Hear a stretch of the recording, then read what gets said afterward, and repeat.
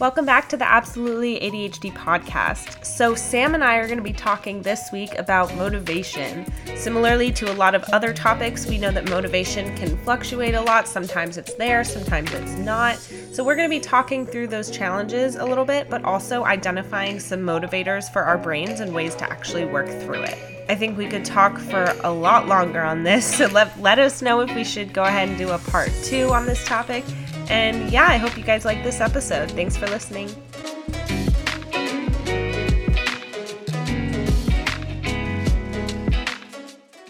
Hi, everyone. Hello. So, what are we talking about today? ADHD and motivation. Ooh, that's a big one. It's a big one. I think this is a lot of why people feel not enough in our community. And oh, God. I'm just here to remind you guys that we are so much more than our productivity and our motivation and all that stuff. So all of this just to say, this is just to help us understand what's going on and hopefully navigate it a little bit better. But yeah, a lot of this stuff, there's okay. I don't even know what I'm saying. Well, it's like, I always get it done, but the pain of getting it done and always being like, wow, Sam, you really should have done this before. Or, wow, you waited until, it's just not worth it. I mean, it's so painful. It is. And we have this ability to work really, really, really well and to get a lot done sometimes. And like our ability to hyper focus and to get super fixated on what we're doing and to see it out and all that stuff. It makes our expectations so high of what we're able to do. And then when we're not able to meet those expectations, it sucks. You want to hear a really stupid story? Sure. It'll take me like 5 seconds because it's so stupid. I used to work for a pretty large corporate company, and it was changing so quickly that they never really had enough time to update the org chart online. And, being new to the company, it was really important for me to know who my boss was and who my boss's bosses were and who, and especially since it was like 800 plus people from all over the country, I needed that org chart really badly and it just wasn't being updated. So I kid you not, 9 hours making a physical org chart out of paper and to hang it on my wall. And then when I finished, and when I was doing it, I was like, this is amazing because I love doing tasks where I know what the next step is, know, and especially visual, like crafty type of stuff. Like that's my jam. It's my sweet spot. And after I had finished it, I was like, this was a terrible use of my time. And I didn't even realize how hyper fixated I got on it, making sure all the boxes were right. No one was going to see it except for me. And then get this. The next day they updated the online org chart and I just wanted to die. I mean, I felt so stupid, but I feel like that's such a perfect package of hyperfixation, motivation, completing a task and then feeling stupid about how you did it and why you did it. Ugh. Yeah. As opposed to like all other things we could have been doing. I know. I could have been doing my job. But what's so funny about this is like, if you said 9 hours to someone without ADHD, they would assume that you're exaggerating. But I feel like our listeners 100% know that there's no exaggeration in there. Like easily 9 hours, easy, no problem. I can't tell you how many times I would say like, oh yeah, that took me like 14 hours. And my friends are like, that's such an exaggeration. And I'm like, really, it took me like 15 hours. I was actually saying 14 to make it sound a little better. Exactly. Yeah. No, I fixate on so many different things. We could have I'm just going to say, we could have a whole episode on no, but we actually really could on hobbies and our different like obsessions. I think that'd be really interesting. I, became a cycling instructor in like 2 days and then never touched my certification. Oh my God. I totally forgot that you did that. I mean, it makes so much sense for your skills and abilities. Like you would have been so good at that, but it just wasn't where your passion was. But at that time in that 48 hours, you were so excited. I mean, and I think that everyone kind of experienced that during COVID, and I think it's so funny when people like post on social media, they're like, I got really hyper fixated on this one hobby during COVID. And it's like the weirdest stuff. It's so specific. Yeah. Like you guys should tell us what tell us what your weirdest hobby hyperfixation has been. Mine has been making this specific focaccia recipe. And it's not bread making. I mean this like one thing, because I would make it like 6 times and something was still off. I mean, I went through a big plant collecting phase. I remember my food Instagram. Oh my God. Remember my food Instagram? You had a food Instagram? Yeah, in college. It's so stupid. I think about it sometimes and I cringe internally. And I also remembered I'm not good at food photography. Well, why did I think I was? Who did I think I was? I literally, oh my gosh, it was. Yeah, posting my dining hall Instagrams. No one wants to see me eat a chicken patty for the 4th time that week. They're like, yes, Sam, keep up the content. Couldn't even get my mom to follow it. Okay, let's talk about motivation. Oh yeah. So, I introduced the concept of dopamine and all that stuff and how our brains are constantly seeking out dopamine or stimulation that gives us dopamine. So what that means is our brains need to be engaged in different ways in order for us to be able to function well. Quick example I'm going to give for that. Me talking out loud is so much easier when I'm able to have a fidget in my hand, like something that I'm able to fidget around. Does that make sense? Yeah. And so our brains are kind of always trying to find the balance on like where we can function well, but also not be too distracted, but also just the right amount where we can get fixate or focus, hyper focused on what we're doing, all that stuff. And so it's really, really difficult.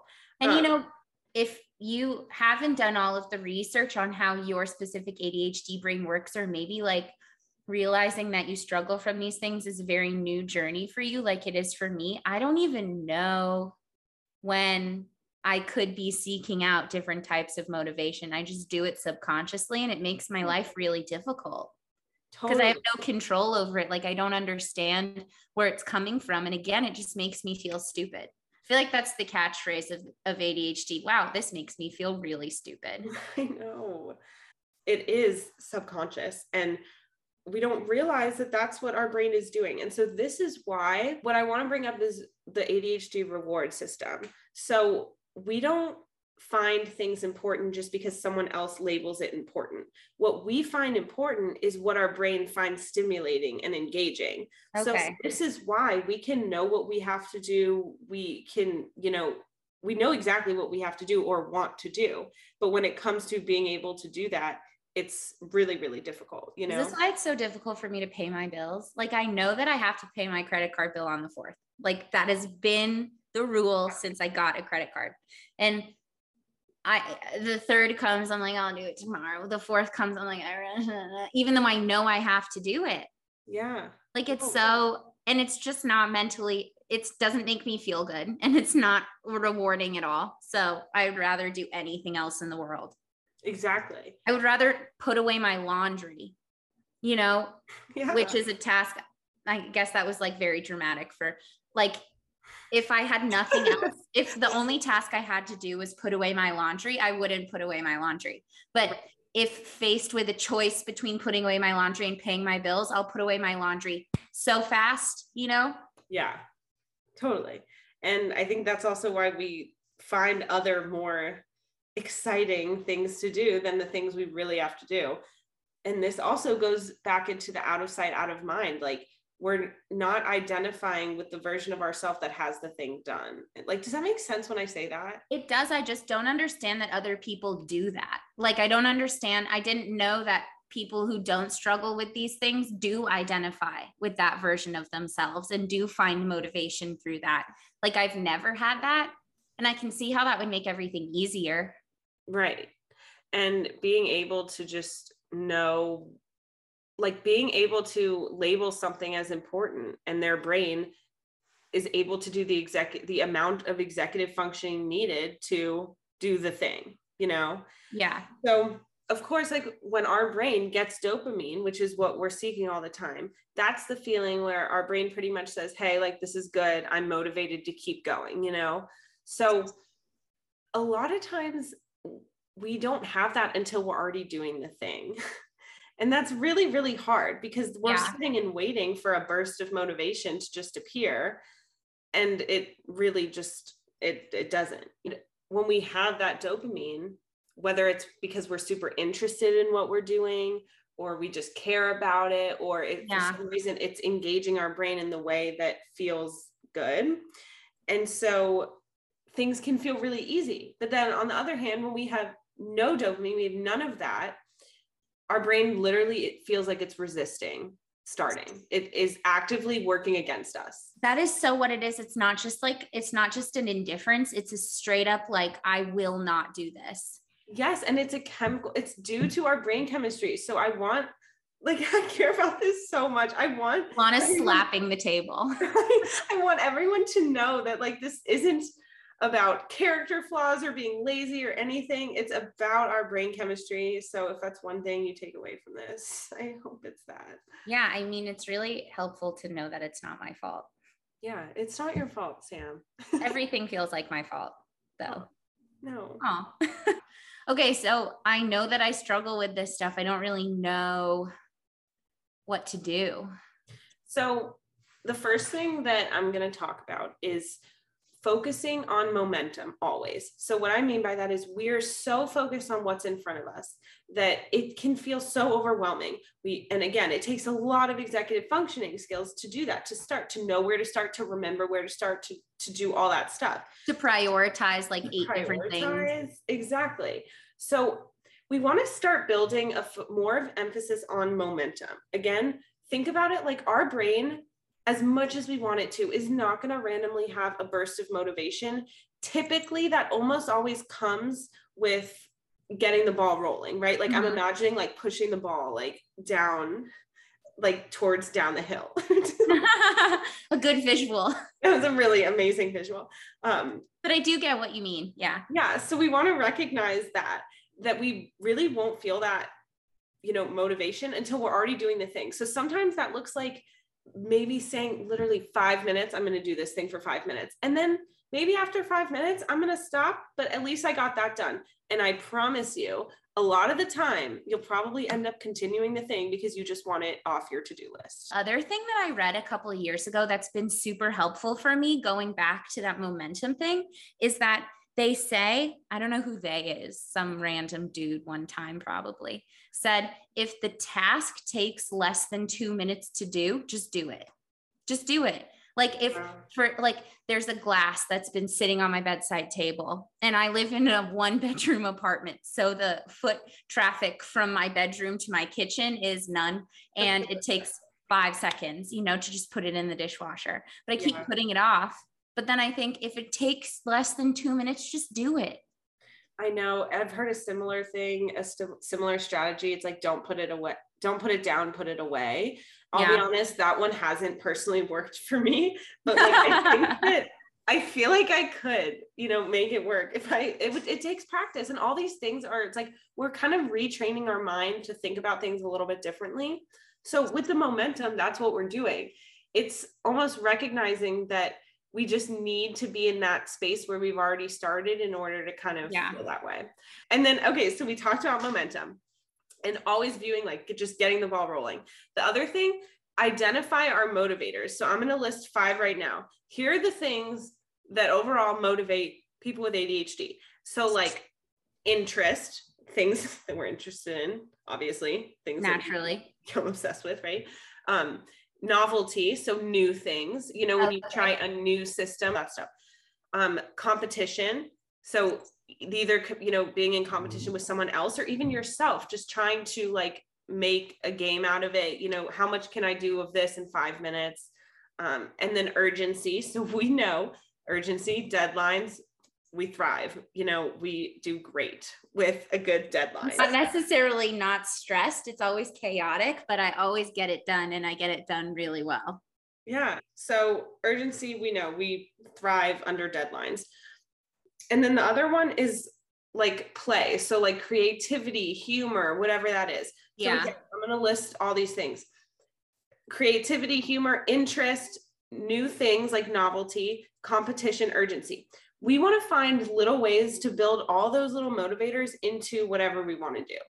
Like setting up a desk really nicely, and it can like motivate us to want to work and want to like sit at our desk a little bit because we've made it nice. And, Yeah. I mean, even on the small end, like a new pen I don't know, just like Yes. weirdly little stuff like that. I mean, personally, for me, my anxiety makes competition something that I have a total aversion to. I hate competition, makes me feel very anxious. So I don't think any of these, you listing these 5 things mean that you have to incorporate all of the 5 things, just like one thing or 2 if you're lucky. Yeah, totally. And that's the thing, like competing with someone else, I kind of think more of like sometimes with myself, it's like, can I do this many? I'm trying to think of an example and I can't, but well, there's a time management tactic that people talk about a lot where you block off 30 minutes and do everything as much as you can in that 30 minutes. Yeah. And you find that, you say, oh, I don't want to do that because one task will take more than 30 minutes. 9 times out of 10, you're wrong, that it won't take as long as you think it will. And once you start going, it's difficult to stop. Yeah, exactly. So just remind yourself of those motivators and look and see what works for you, what motivates you. Building in rewards, telling yourself when you finish something, you can watch your favorite show. All those little things like are really important. Well, those are all like really tangible tips that you wouldn't know unless you read it somewhere. So I've mentioned a lot of times that out of sight, out of mind perspective with ADHD. Yeah. So really trying to visualize and identify with the version of yourself that like finished what you did. So how will it feel? So we have to tie everything back to our internal motivation, the things that really mean a lot to us. So for me, knowing that at the end of the day, I'm going to be done with XYZ and I'm going to feel less anxious. I'm going to feel less overwhelmed the next day. And I'm going to feel really calm. And that's probably going to make me feel better later. So while it's not natural for me to think that way, I'm constantly trying to add in that perspective. Yeah. And maybe it's difficult to identify with the version of yourself that accomplishes the task, but we're all very familiar with the version of ourselves that doesn't accomplish the task. It might be easier for some people than constantly trying to remind themselves how it will feel if they do it. Remember what it's like when you don't do it. Yeah. And I think I'm glad you brought that up because I think also we're very different in how we work through, like, yeah, that's I love that. True. So I think it's true. Like, I think sometimes for me, I like hanging on to that, like, oh, I'm going to feel so proud of myself. I'm going to feel so accomplished, but yeah. And maybe my version of it does seem a little bit like more on the negative side. No, I didn't even mean that. No, but I mean, when I'm saying it out loud, like that's what I think, like maybe I should be more positive, but I mean, that's just another thing to add to the list of things that I, maybe wish I could do better. So like with running, right? It's so much easier for me to identify with the version of myself waking up the next day knowing that I should have gone on my run yesterday and didn't, than it is for me to identify with the version of myself that did run and is grateful that they ran. Like I always know that I'm going to get there, but you're so right with tying it back to the internal feelings. It's much more like intense experience for me to remind myself about how I feel if I don't do something than it is if I do. Do you know what I mean? Yeah. And that's exactly one of the things. Interest is what motivates us. So tying it back to like, why does it matter in the first place? The thing that we're doing, why does this even matter to us? And so this is why when I say externalizing things like writing it down, like journaling, processing with a friend, talking about it in therapy, whatever it is, that's why this is so huge, because we really do need that additional level of like, why is this important to us? And how can I like articulate why this is so important to me? Yeah, totally. I mean, that makes a lot of sense. So I guess if you guys leave these, sessions feeling like you learned one thing or feeling like you understand something a little bit better, even if you don't feel like you have the tools to fix it yet, like that is more than you did yesterday. Even being a participant on this podcast, I leave each of these conversations being like, maybe I don't know how to help motivate myself more, but at least I understand why it's so difficult. Yeah. And it takes so much time to actually figure out what works for us.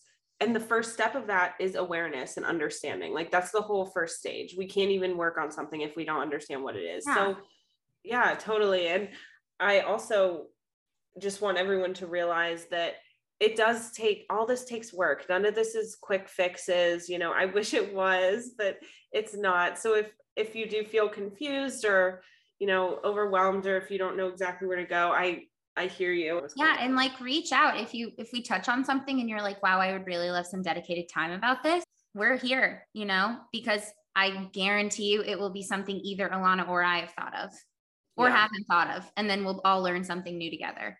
I guess the point that I'm trying to touch on is that like, you can't learn everything there is to know about this topic, even in 3 hours, you know, especially in 20 minutes. So the goal of this is not to diagnose and fix. It's just to bring awareness to, you know, in the hopes that when you do have some more dedicated time, or you do want to go on that learning journey or whatever, that you know where to start. Yeah. I feel like you can hear Wally squeaking. Now I can hear Wally. As always, it was fun, slightly confronting, mostly fun. Slightly uncomfortable. Yeah. Sorry for that abrupt exit. I realized listening back that I think Sam and I just stopped talking and didn't finish saying goodbye or anything. But thank you guys so much for listening to this week's episode. Follow us on Instagram at absolutely.adhd and let us know what you want to hear about next. Thank you guys so much for listening, and I hope you have a good week.